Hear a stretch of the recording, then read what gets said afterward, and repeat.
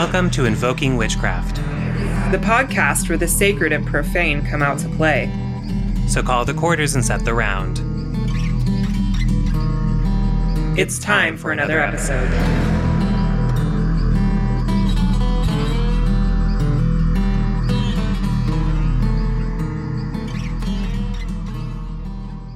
Hello, everyone. Welcome to another episode of Invoking Witchcraft. We are so glad you are here. I am Britton, also known as Archaic Honey on Instagram, and I am here with J. Allen Cross, also known as @OregonWoodWitch on Instagram. Awesome. How are you doing, Jay? What's new? I'm doing pretty good. I am quickly coming to the end of my rope, and I'm so glad that we did the discernment series that we just kind of finished a few episodes ago.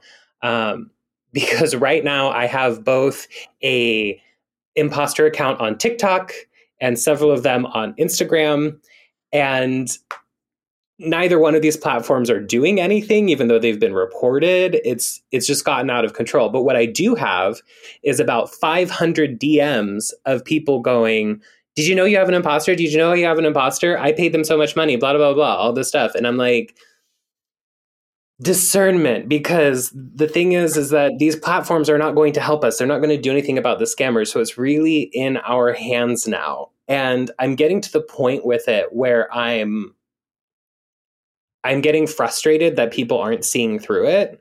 Like, and I posted this thing in my story too, where I'm like, I'm a little offended that people get a message that's like all misspelled. That's like, "Hello, would you like me to consider you a reading?" And then like 52 emojis afterwards. And people are going, "Yeah, that totally sounds like him." And I'm like, right? Excuse me. Like, I'm offended that you didn't look at that and go, that doesn't sound like him, right? Like, Right. So, well, I'm sorry you're going through that. I don't have any imposter accounts that I know of under my name. So I'm really just fingers crossed that I'm just going to get completely overlooked by the imposter people and not have my account hijacked. That will happen after your book comes out, I promise. Oh my God. Yeah, not looking forward to it. It's inevitable. Seems like everyone's got an imposter account these days. Even like small accounts too. Like, it's just all over the place. And they don't have to hide it anymore because Instagram has basically come out and just simply said, we're not going to do anything about it. So at this point, it's just learn discernment or give a scammer your money and Jesus take the wheel. Right. Yeah. It's just so wild.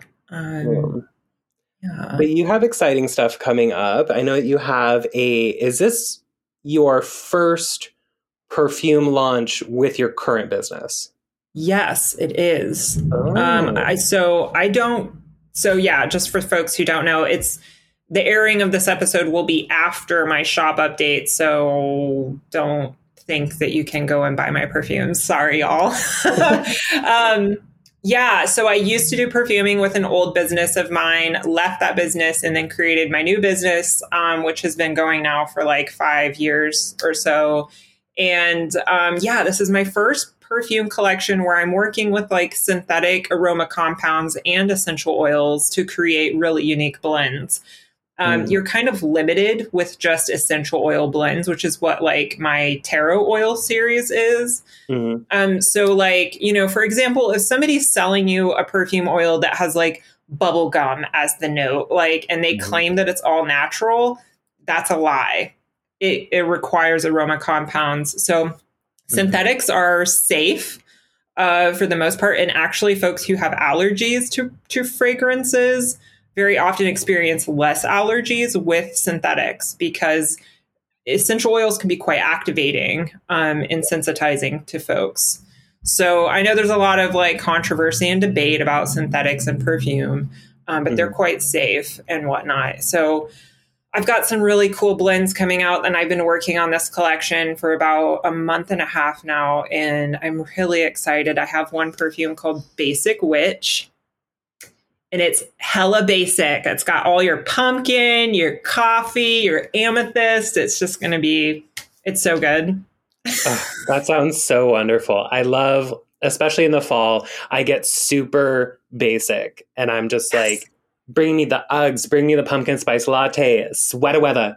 We are here. Like, Hmm. very into it. So I can't wait to see what happens with this. And we actually I got a see. weather update over here.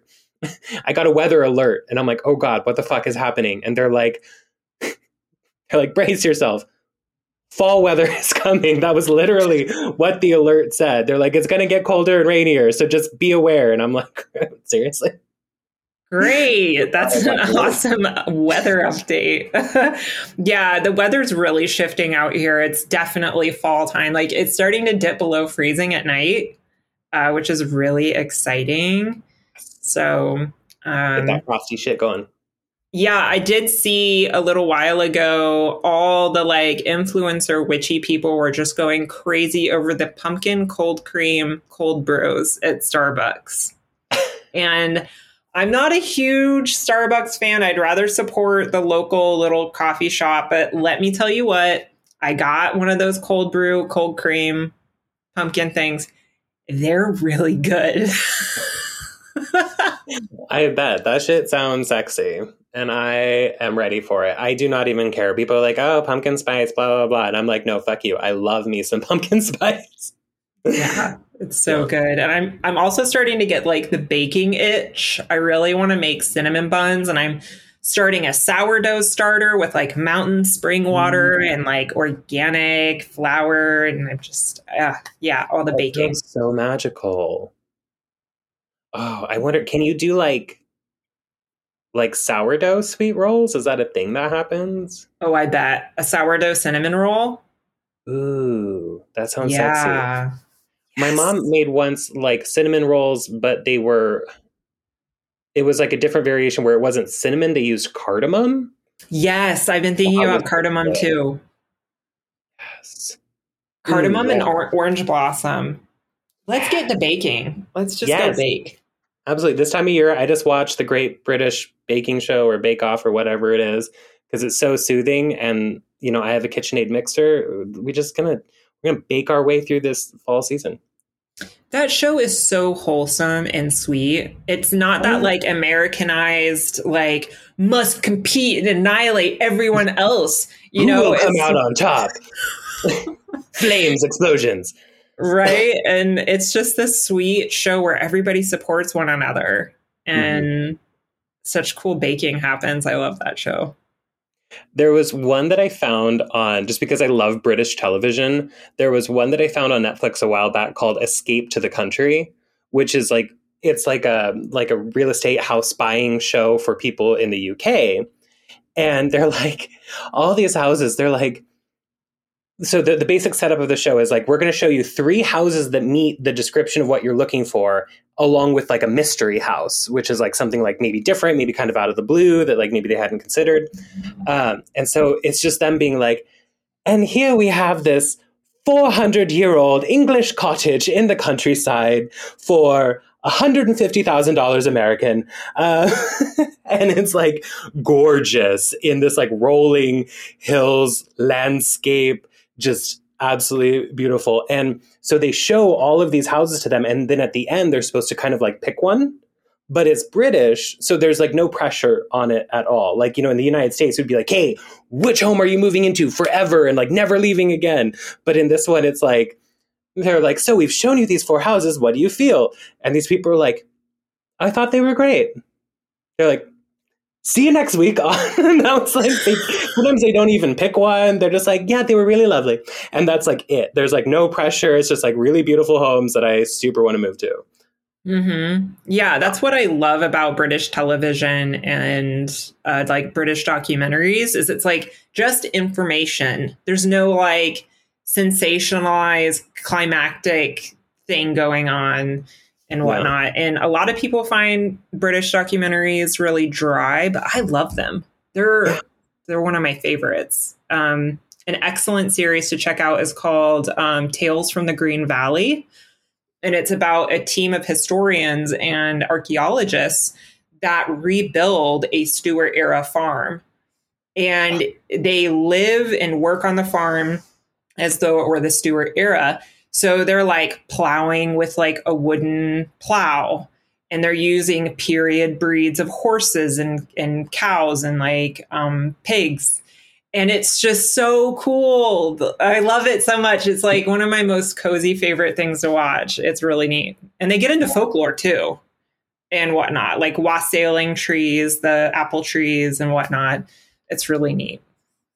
Oh my God, that sounds wonderful. And I love that sort of kind of lifestyle, that sort of like old school, traditional homesteady sort of thing. Honestly, I really want to be Amish. Like I've actually looked into what it takes to join an Amish community, but turns out they don't like it when you're gay and they also don't like it when you're a witch. And so probably not. But I love the idea of it. I know, right? I know. Why can't we just go create our own like queer farm back to the land community? Which, I mean, they exist, but let's go do that. Let's do it. That's so this podcast will turn into. It's going to turn into like a queer permaculture colony. Let's do it. Let's start a cult. I think we should. Right? Just a little culty. That's what a friend of mine and I have been talking about. We're just going to go start like a weird farm cult. A little culty. Just a little bit. So we've jabbered a lot. What are we chatting about today? We are talking about, drumroll, books. We're going to be talking about books, our favorite books, books that have touched us in different ways, emotionally, all kinds of stuff, and kind of give you guys some recommendations, because that's something that we get kind of the most as kind of Instagram witches with followings, as we get a lot of people messaging us, can you recommend a book for this? Can you recommend a book for that? And so we just want to talk about books here, kind of get some of our favorite titles out there, get you guys some recommendations. But where I think we should sort of start is both of us are officially authors. We are people who have written our own books or are finishing our books. Are you still on the last chapter? Yes, I have like 5,000 words left. I am seeing the light at the end of the tunnel, and it's absolutely terrifying. But it's the best as well. I love it. So when you've been on kind of both sides of the book world, both kind of like behind the scenes and kind of receiving the books as well, you get a different kind of perspective. You get some different things out of it. So from your perspective as an author, oh my God. Are there things that you feel like people should know about the book writing or publishing process that might maybe impact how they feel about books, or something that maybe just surprised you about the process? Gosh, well, I'm still, in the beginning phase of the book writing process, because I'm just, working on my manuscript. I haven't submitted it yet and whatnot. And I think a lot of the times, at least I have done this. This is my personal experience. I've gotten books, flipped through them and chucked them to the side. Whereas now when I get a book, I look at it and I'm like, this is a tender object that somebody spent a lot of time putting together. And I should honor that process by like thoroughly reading the book and absorbing what that person has to say, even if I disagree with it or not, So I think that's something that has changed for me, having written a book, is like really allowing space to see what the author had to say and whatnot. Yeah. Absolutely. I think that's a really important thing, because I was that way too before I released a book, as I would kind of open it, flip to the sections that I would be interested in, then like maybe go back and read the other parts. And then you release a book and then people do that to your book. And then you're like, no, because there's a reason why we structure the book the way that it is. It's kind of like my husband's a musician and he was talking about this with albums. There's a reason why you put the tracks in the order that they are, why you choose the first song, things like that. It's the same thing with a book. And so I can tell who actually has read my book cover to cover and who hasn't based on the reviews. Mm-hmm. Because people will be like, mad about something. I'm like, no, I explained that in the introduction. And if you had read that, you wouldn't be upset about it. So I do agree that it is important to at the very least, read like the first few chapters to like get oriented with the material before you then skip around. If you're going to skip around, I do very much agree with that. Mm-hmm. I really like that parallel that your partner made with an album, because like recently a favorite artist of mine released an album and I'd like skipped to the song that had the coolest title, which was I Suck the Devil's Cock. Oh yeah. Isn't that a great title? So I skipped to that song and I was like, hold up. I need to absorb the whole experience here and really listen to the fullness of it, because they do put it in an order for a reason. And I do hope that folks read my book from cover to cover. That's my hope. And that they enjoy it. It's a spicy book. Yeah. I love a good spicy book. I love a good one. And honestly, I feel like if it's not spicy, I'm like, what are we even doing here? If we're not challenging some sort of norm or paradigm or something like that, if it's not spicy, it means that we haven't brought something new to it. Mm-hmm. And we're going to talk about fluffy books a little bit later, because fluffy books absolutely have their place. But when it comes to like, especially like your first like debut piece, I feel like you should come with something to say. And I really feel like you have. And I'm very proud of you for doing that. And I can't wait to see Thank you. I'm so scared. I'm just like, I was talking with Temperance Alden, who wrote Year of the Witch. And she was just like, yeah, people are going to hate what you write. Just accept that. Absolutely. Yep. Like it's fine. So I accept that. Yeah. The weird thing about being an author in this day and age, especially an author like us with social media presence, is that, back in the day, 10, 15, 20 years ago, if you released a book and people didn't like it, you didn't really necessarily hear about it unless like it was a big deal, or like someone released like a really big review in like a big magazine or something like that. But nowadays, this is something I found out shortly after my book was released. It's if someone doesn't like your book, they have a direct link to you to find you online to tell you directly. And so that does happen. And people, the thing though, and this is something that I've been told a lot. And I was talking with my friend, Laura, who is Daphne La Hechicera, on Instagram. They're talking about, as writers, we are responsible for what we write, for what we put on the page, for the information that we're trying to convey. But what we're not responsible for is the reaction that people have to it.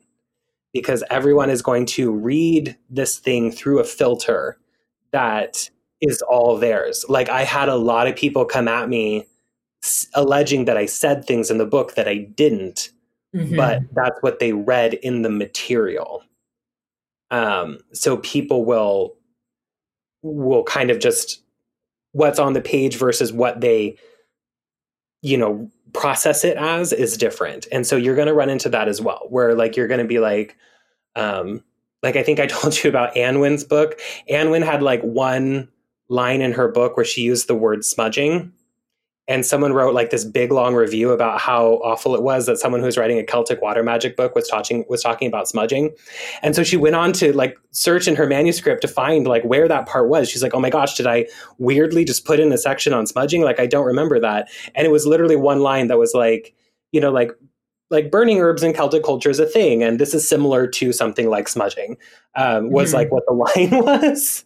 Oh my gosh. So people will absorb something completely different than you wrote, but that's you can't control that. And you just have to just kind of be like, okay, good luck. Yeah. I'm in acceptance that people are not going to understand what I am trying to convey, and that's okay. I just really hope that it doesn't come to like being canceled or something like that. But you know what? That's fine too. If somebody wants to try and cancel me, that's okay. I've been listening to this really great podcast called Fucking Canceled by Clementine Morgan. And they talk a lot about their own cancellation experience and just like the dehumanization of cancel culture and how it like completely removes almost all ability for a person to like live and thrive in the world and grow and change. Cancel culture doesn't make space for people to grow and change and whatnot. So sorry, going off on like a cancel tangent, but it's always a possibility, but that's okay. And that makes a lot of sense. And the thing is too, that people don't understand is that when you are an author writing a book, you are contractually obligated to not show it to anybody except for like your editor and like a handful of people that are doing endorsements or reviews for it, which means that you don't get a chance to measure how the bulk of the population is going to receive or understand what you've put in the book. Mm-hmm. And that's a hard thing because you'll feel like, oh, I'm very clear about this. And this is kind of the reason why I'm doing this. And that will all make sense to you. But once it's released, you haven't had an opportunity to sort of like temperature check it with, hundreds, thousands of people, So there's really no way of knowing until it's out there. It's kind of like when they do, polls with small groups of people, like, it's like, yeah, like these 10 people we asked really loved it. But then once you give it to like 1,000 people or whatever, but I don't want you to worry because it's going to be fine. And like 5 people are going to try and cancel you and like 1,000 people are going to love you. So it's going to be fine. And I will be here and other authors will be here. And we'll all just take our meds and hide for a while.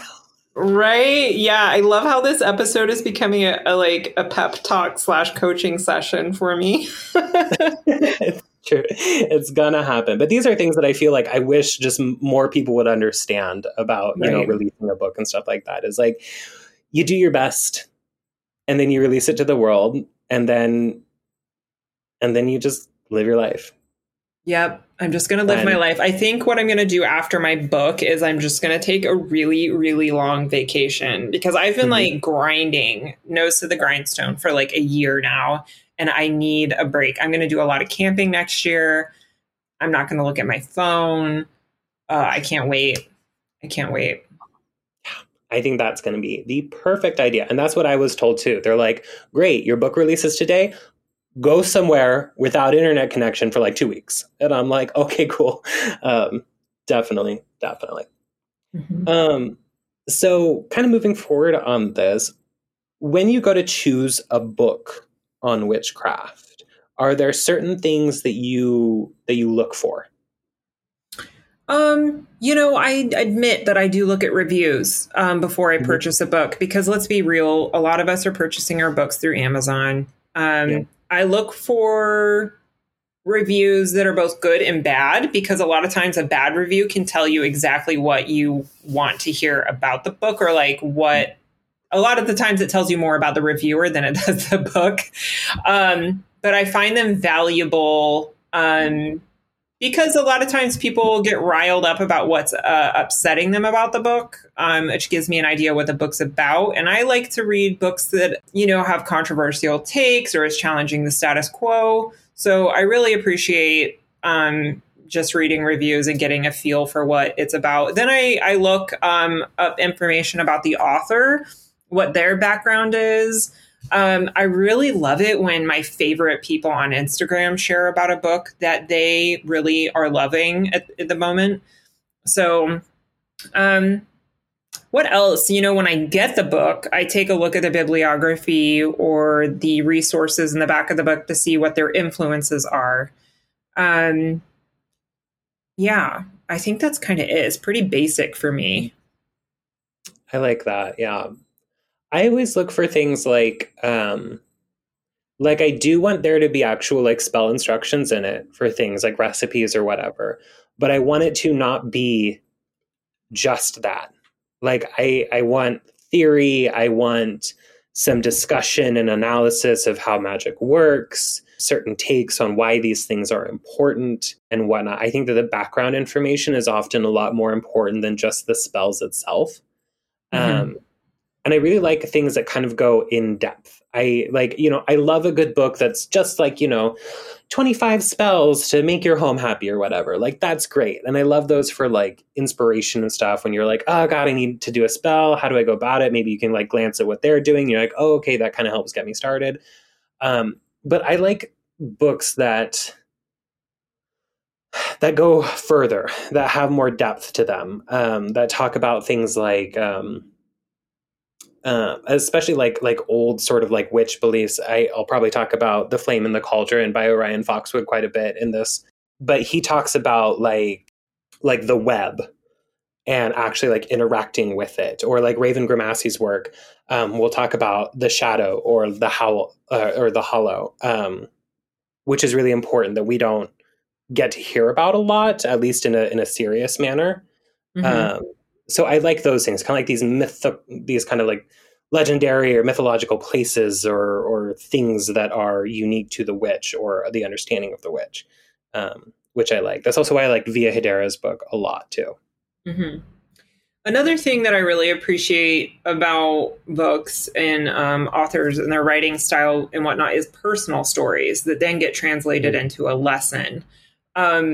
It's not witchcraft book by any means, but it's quite a popular book, Braiding Sweetgrass by Robin Wall Kimmerer. And a lot of that book is her personal stories and experiences that then that she like metabolizes and digests on the paper into a learning experience. And in this deep wisdom, it's an utterly beautiful book. So if you can get your hands on it, go read it. Brings a lot of animacy to the world. If you're a person who like struggles with the idea of animism, it's a great, great book. But that's one thing that I also appreciate is when I get to read the personal stories and experiences of other people. Because, it does sometimes books get, into theory a lot and whatnot, which is great. But I want to read like that nitty gritty experience somebody had and like what happened for them. I really love that. And that's part of how I wrote my book, was like a lot of my own experiences, because that's really, all I've got is like my personal experiences with stuff. Well, I think that's so important because you're going to be amazed at the number of people who have similar experiences and how amazing that was for them to get to see that. Like in my book was very vulnerable, where I'm like, look, this is what it was like for me to grow up Mexican American.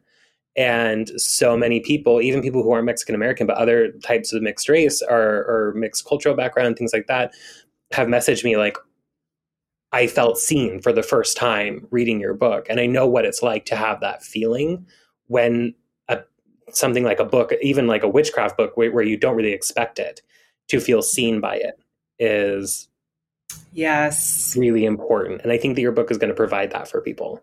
Oh, I hope so. One book that just popped into my mind that I felt really seen by was Orion Foxwood's Candle at the Crossroads. That was a good one. That is such a good book. I really love that one. That was a good one too, because you don't hear, like, I like the weird detail stuff in it too. You don't hear people talk about sin eating a lot these days. Mm-hmm. That's something that's like old school. That was in the book that I really like. I like that stuff where it kind of brings back something that maybe we've forgotten or something that's fallen out of practice. And then kind of go back and talk about that, which is, I do really love that in a book. Mm-hmm. Yeah, a lot of those old traditions are being forgotten because elders are, unable to pass it on, or like the youth aren't interested in taking it on. Like, for example, I had he's my adopted grandfather, but his mother was a fire talker. I think that's how you word it. She was able to talk burns and fire out of people's bodies. Oh. And I talked with my grandfather about it, and he was like, yeah, she had this gift that she could just speak a burn out of somebody's body by laying hands on them and praying. And he said that the only way for her to pass it on was to somebody who was unrelated to her and was like female. And so it was passed on from generation to generation of healers. And yeah, that kind of stuff is really fascinating. And in Orion's work, he does talk about a lot of those like old traditions. I love that. That is so neat, because there are so many of them. Like I believe it's in the Southwest, some of the Native American tribes, they have something called like hand trembling, which is kind of like a diagnostic sort of like medical form of magic. And like in my family too, and what's interesting is, you know, in this day and age, because magic needs to be marketable, it's everyone can do this. Everyone can do this. You don't need to be special at all. But when it comes to these kind of older things, that wasn't necessarily the case. Like she couldn't just tell you, oh yeah, do this and this and this, and then it will work for you. She had to follow certain rules. She had to give it to somebody who wasn't related to her, who was female, things like that. My grandfather is a very talented water dowser. And when he does it, it's amazing to watch because he holds the switch upright for as long as possible. And then it shoots down so hard that a lot of the times it will rip out of his hand and like stick into the ground. And he'll be left with bark in his hands. It will strip the bark off of it. It will go down so fast and so hard. And when he was teaching me how to do it, it was like on his 90th birthday. And he's like, I'm like, so how does this work? He's like, you can either do it or you can't.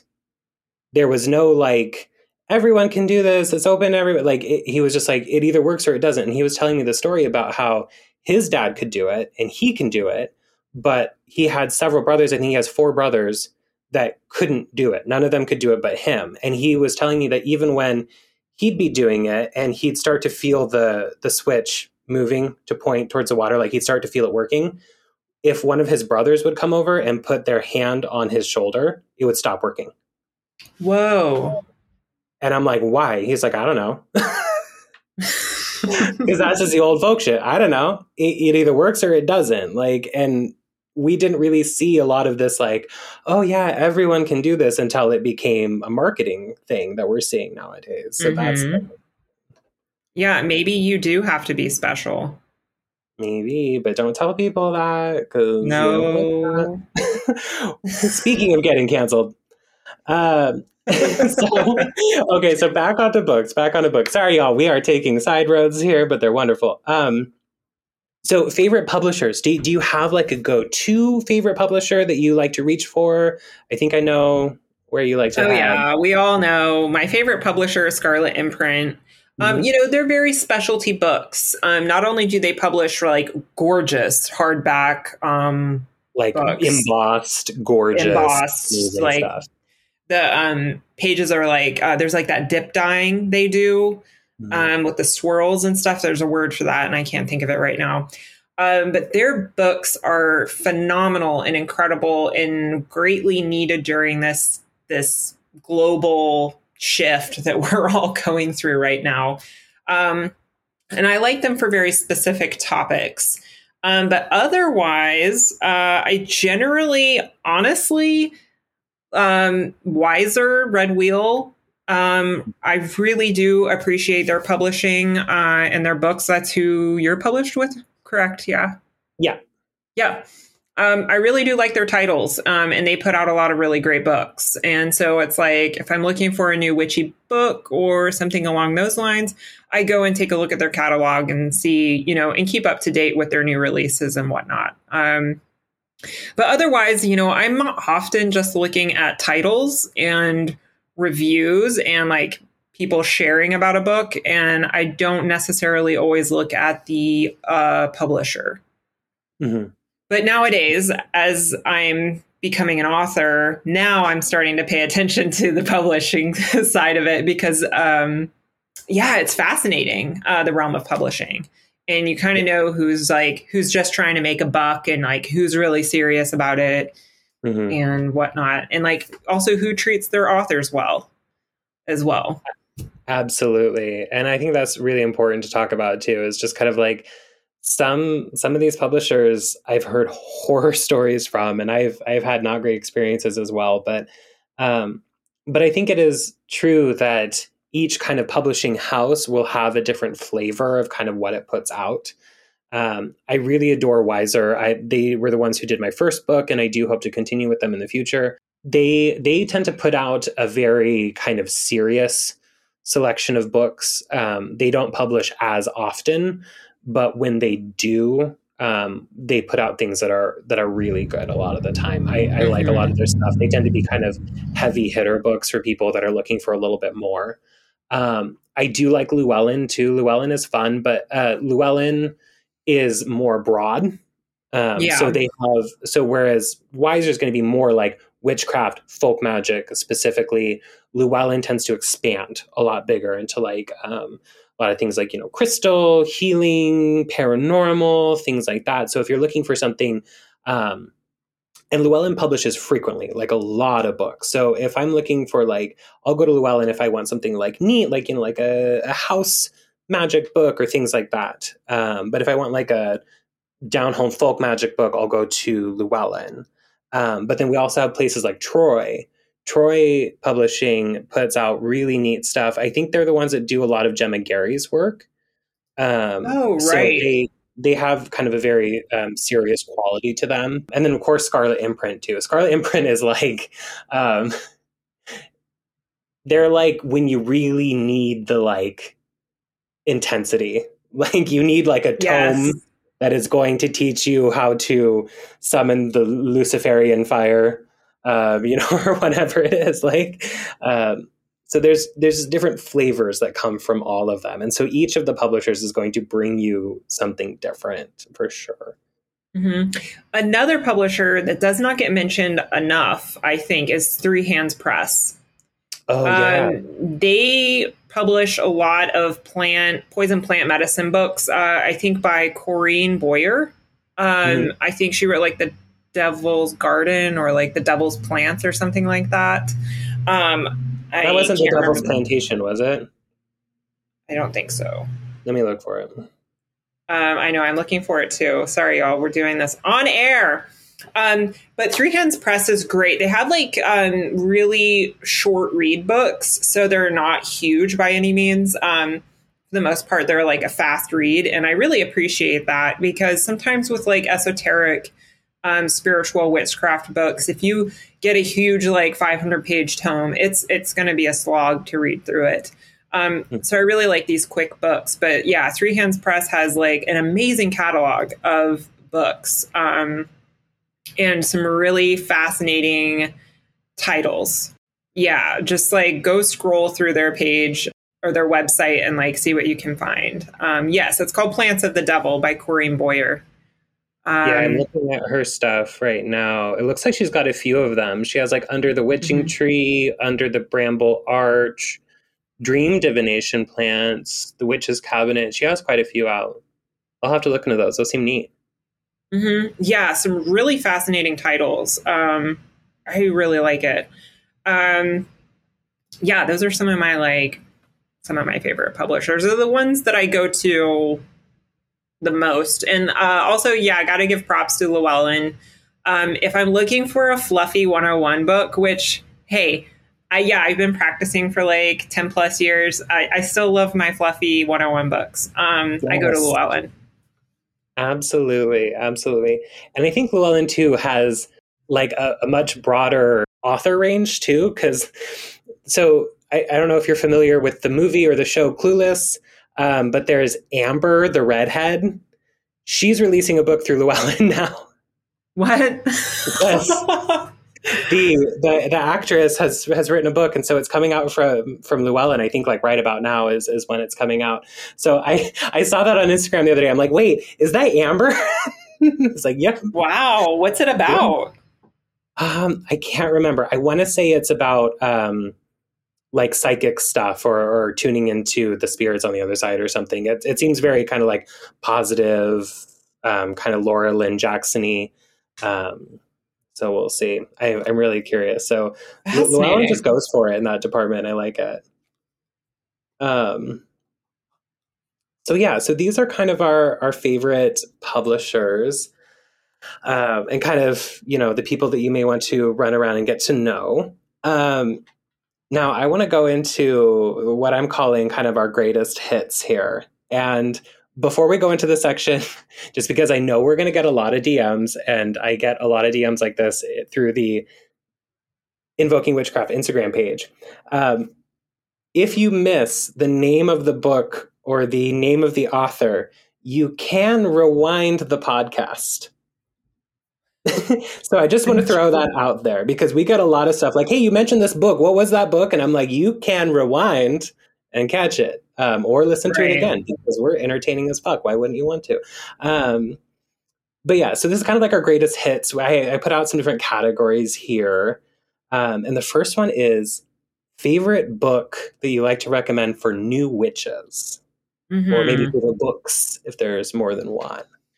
So I'm going to be dry and boring, but I think history is so important to understand. And a great book for that is The Rebirth of Witchcraft by Doreen Valiente. It really lays out the rebirth of witchcraft and modern witchcraft through the age that we've been living through. Mm-hmm. And gives a really good background on Wicca and the resurgence that happened. So I think it's really important for new witches to understand where, certain stuff is like coming from, and what its flavor is, and like where that, like the threefold law, like where does this stuff originate from? It didn't just poof out of the air. So it's a really great book. It was the first book recommended to me by one of my first teachers, and the coven that I dipped my toes into for a little bit. It was one of the first books they told me to read. So I read it, and I, really was able to understand, the context and the history of things. So that's what I would recommend to new witches. It's not, like that Cunningham guide for the solitary practitioner spell book kind of thing. Mm-hmm. It is a history book. So it's not like getting your hands dirty right out the gate, which can be fun, but know your history. And that's so important because, like you're talking about, learning where things come from, where did it originate from, things like that. That is all going to help you build discernment, which we just did a big series on, so that when someone comes up to you and is like, oh, Wicca is an ancient pre-Christian religion, you can be like, no. Like, I already know about this. I know kind of where this came from and the history of it. And then you're not going to be taken for a ride by somebody who has terrible information. So doing the history. Yeah. Yes. I was sitting on a bus many, many, many years ago. It was actually just after I had read Rebirth of Witchcraft. And I literally heard some chump behind me on the bus say, yes, Wicca is actually an ancient African religion. Oh, no. And I was like, wait a second. I was like, do you know who Gerald Gardner is? Do you know who Doreen Valiente? None of it. So I kind of was like, hey, maybe you should check this out. You're very wrong. So there's a lot of misinformation out there flying around. Absolutely. No, I think that's an excellent one to begin with. And again, there's this thing where people want witchcraft because they want the spells, but they don't want everything else that goes with it. And I think that's the immediate place where people go wrong, is wanting just give me spells, give me spells, give me spells without context, history, all these other things that really form the foundations of it, which I think is really important. One of the ones that I often recommend to people is Christopher Penczak. Like, all of his work is great for new witches. It's really accessible. It's very easy to understand. But he did a series of books. It's like the Temple of Witchcraft series.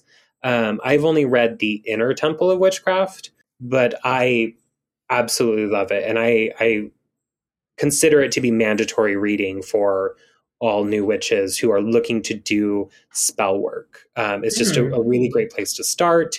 He goes through the very basics, talks about why certain things are important to learn, how to go about them. It's really well done.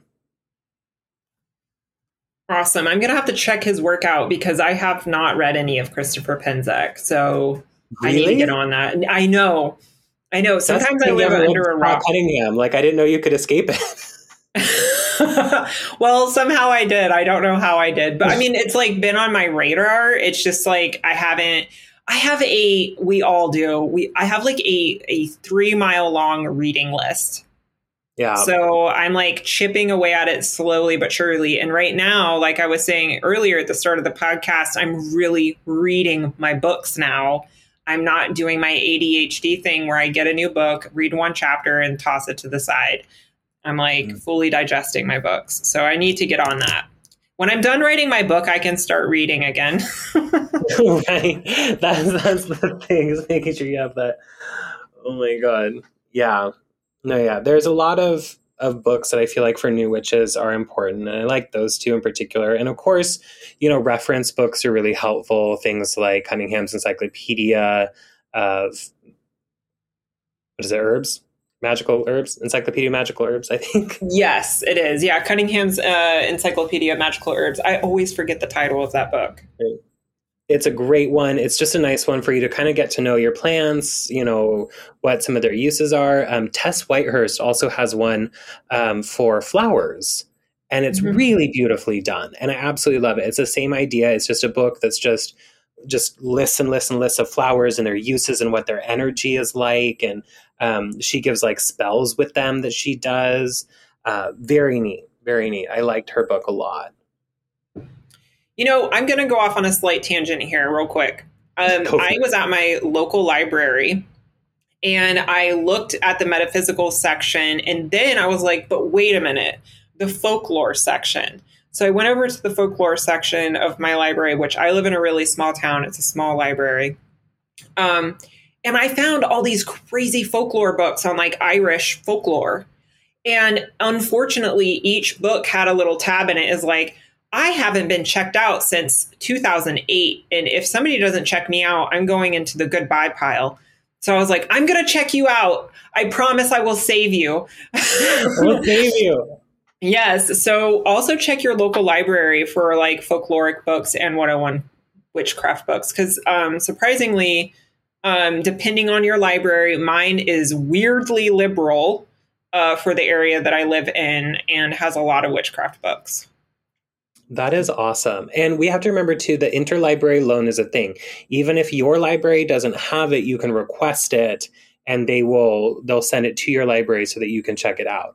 So don't be afraid to request books from other libraries in the system. It's really helpful. I keep considering bringing my book down to our local library and donating a copy of it so that the library has it. But also, I'm worried I'm going to bring it and like, I don't know, they're going to burn a cross on my lawn or something. I live in a small town as well.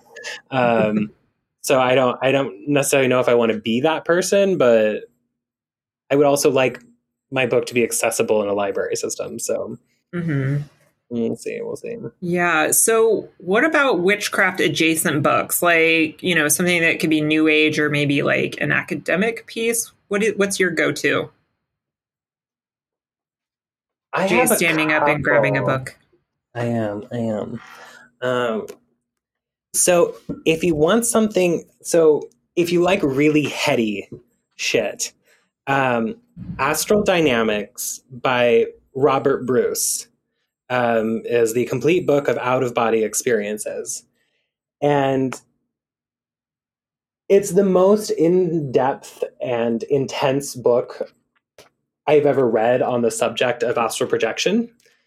It reads like, if you've seen Donnie Darko, it reads like the philosophy of time travel, where you're like, because he talks about like projecting out of your physical body and then projecting again from the projected state to like go into different realms. And so he's talking about it like kind of like a Russian doll, where you like continue to project and then you can go back to the lower level where you projected from the second time, and there will be like the double of you, or like the shell there that's just like wandering around back and forth just like mindlessly, like a sim waiting for you to come back to it, and things like that.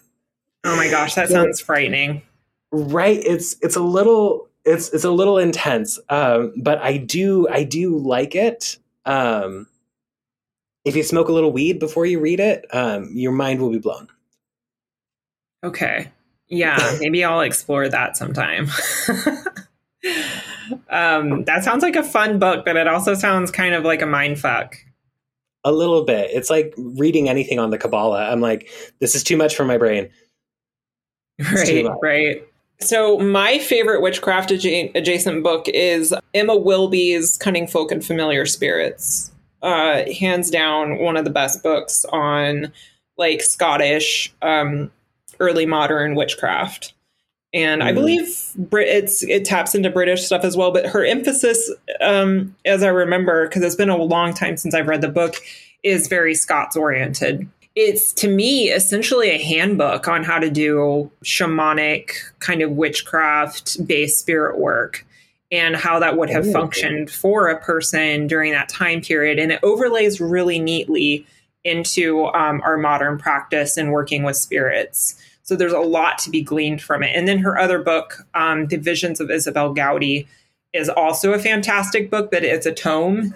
It's a really dry read, but there are sections in it that are really, really good because she dissects this witchcraft trial record. There are 4 of them on Isabel Gowdy and her experience.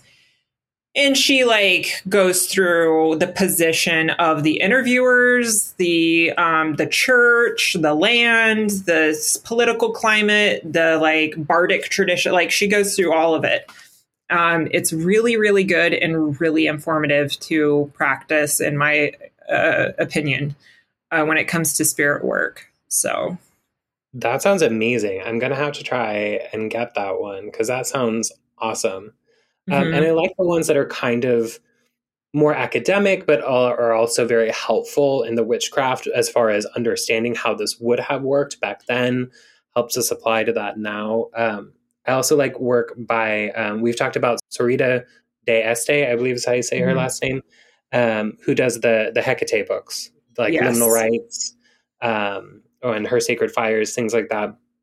Wonderful. They're not spell books. They're not okay, you take a purple candle and then this is how you summon Hecate and then she'll give you whatever you want. It's not like that. It's what do we know about her, based on lore, this and that, the different levels of her and all this stuff. So it's less kind of spell how to and more good information to kind of figure it out.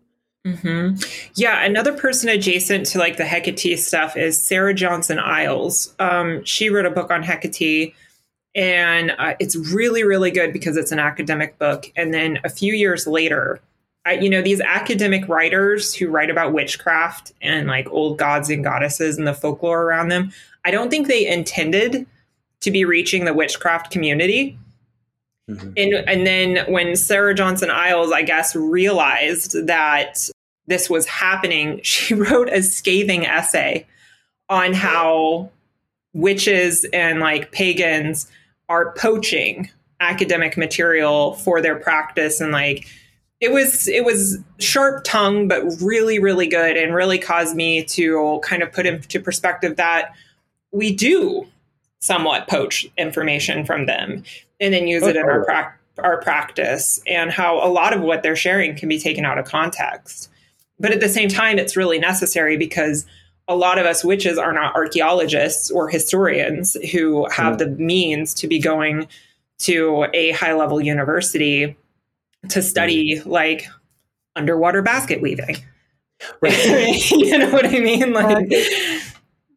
Oh my God. I have not heard anybody use that phrase in a really long time. And I love that you just did. That's amazing. No, but yeah, I agree that it's kind of I do think that it is important to, get your information from good academic sources, but also cite that shit, y'all. That's important.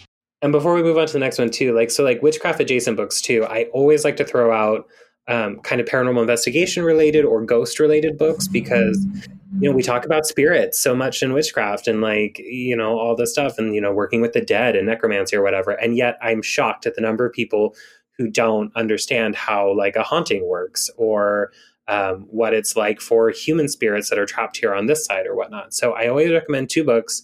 Michelle Belanger, her book, The Ghost Hunter's Survival Guide, sounds very much paranormal investigation book related, but it's actually a lot more of, I'm not sure I would say witchcraft related, but energy moving, energy manipulation. She is an occultist and a practitioner. She writes several books on kind of occult topics as well. So she very much kind of brings both of the worlds together. So it's very witch friendly for working in kind of a paranormal haunting scenario. Mm-hmm. And also Marianne Winkowski's book, called When Ghosts Speak is, in my opinion, if you're going to be a paranormal investigator, it's mandatory reading, because it's really well done. It has great information, but it's also a how-to book. So she gives you instructions for things. And it's kind of hilarious because at the time she was writing it, she was the consultant for the show Ghost Whisperer.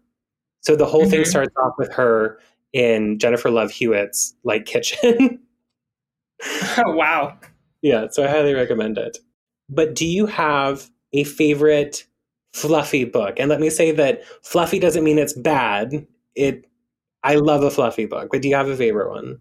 I do, and it's one of the first books I got my hands on, and it is The Grimoire for the Green Witch by Anna Mora. And it's just like, it's packed full of information. It's kind of a handbook.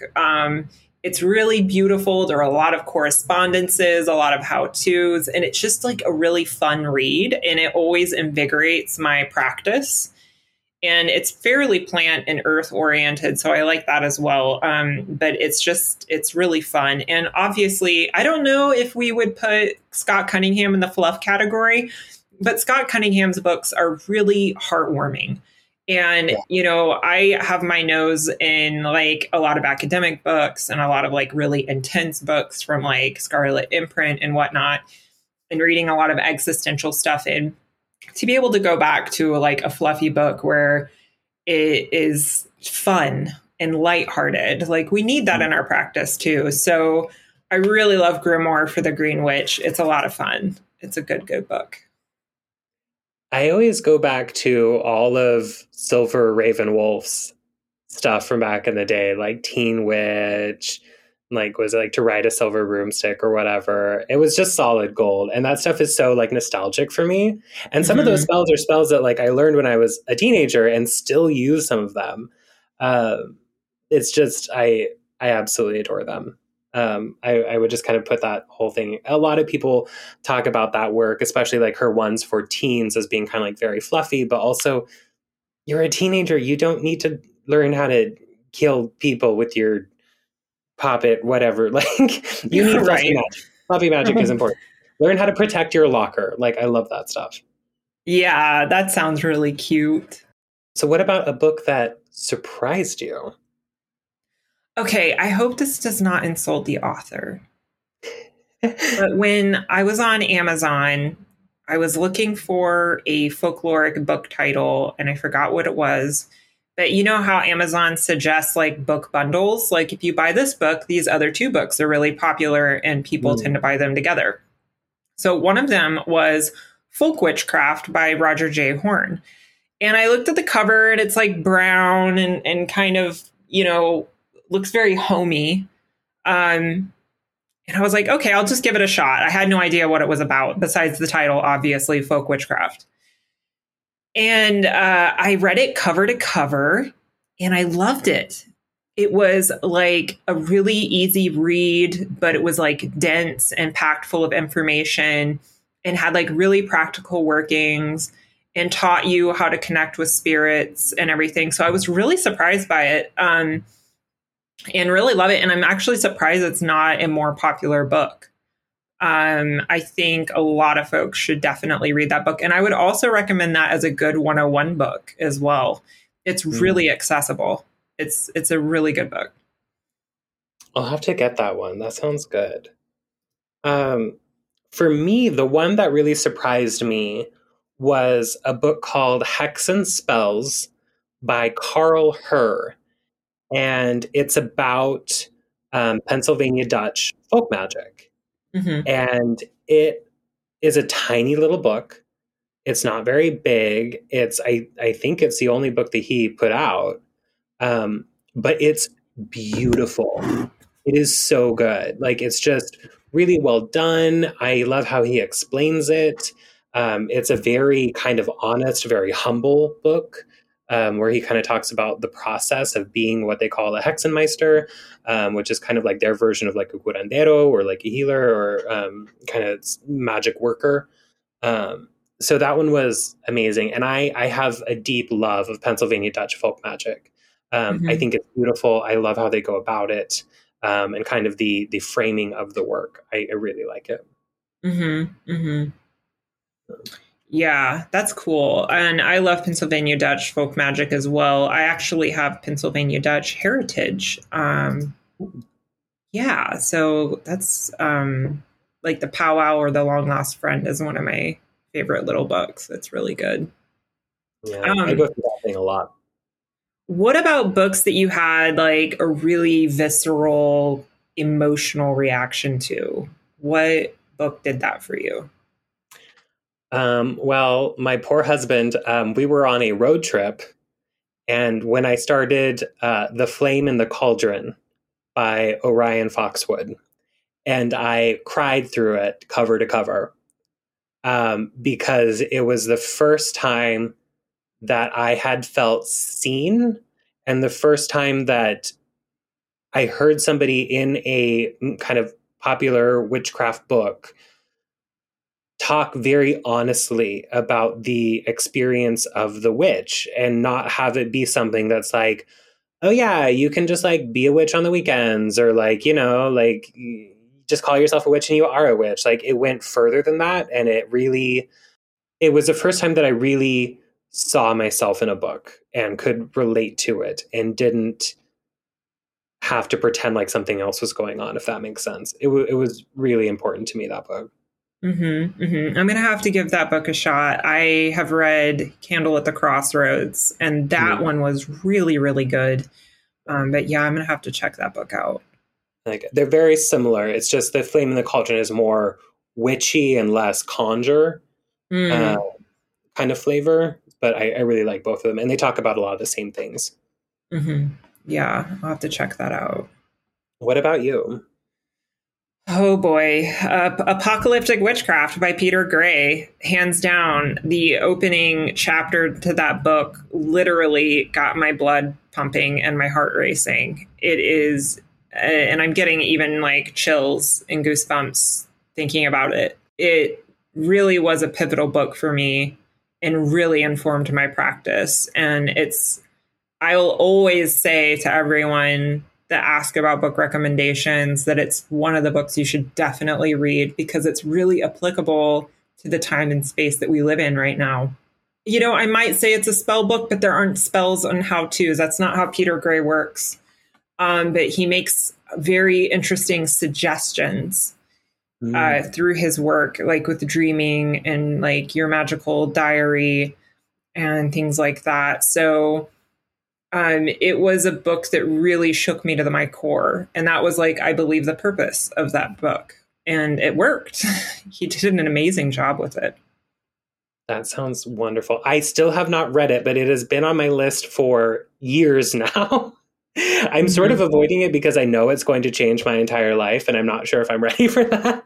Right. You kind of have to be prepared for that book. And, you know, it's like I would say it's like a 103 book or maybe 104. There's like prerequisites for that book. You really want to read The Rebirth of Witchcraft because he's using names within the traditions of witchcraft that you need to know the context of before you get into the book, because you're going to read it if you don't know and be like, well, who's this person and what did they write and why is he talking about them this way? You need the context and whatnot to be able to understand what's going on. And also like some biblical references as well. You know, it's apocalyptic. It's apocalyptic witchcraft. So they do kind of get into like revelations and whatnot. It's really good. Especially for right now, because we are going through an apocalypse. So yes, we are. We are in the midst of apocalypse. Now, I was going to guess yours on this next one, and I was correct ahead of time. So the favorite witchcraft book of all time is also... Again, Apocalyptic Witchcraft, hands down. My favorite book of all time. It's like my copy. I actually had to buy 2 copies because the first one got destroyed and my second one is just like tattered. I've read it so many times and I reference it all the time. Yeah, hands down my favorite book. Really recommend it to everyone. Just read Rebirth of Witchcraft first and then follow up with Apocalyptic Witchcraft. I love that. What about you? My favorite book, it's really hard because there's different categories of favorite. Like my most like beloved nostalgic book, the one that I felt was the best done book. But the one that I really come back to as arguably my favorite book on a magical topic is Mary Grace Farron's book, Italian Folk Magic. Is so well done. It's beautifully written. It has really helpful, insightful spells and prayers. And that was actually the book that really helped me to write my book, because when I would get stuck, I would visit her book and see how she kind of like organized things, or kind of like, because it's hard to always kind of communicate everything that you're trying to say in a book.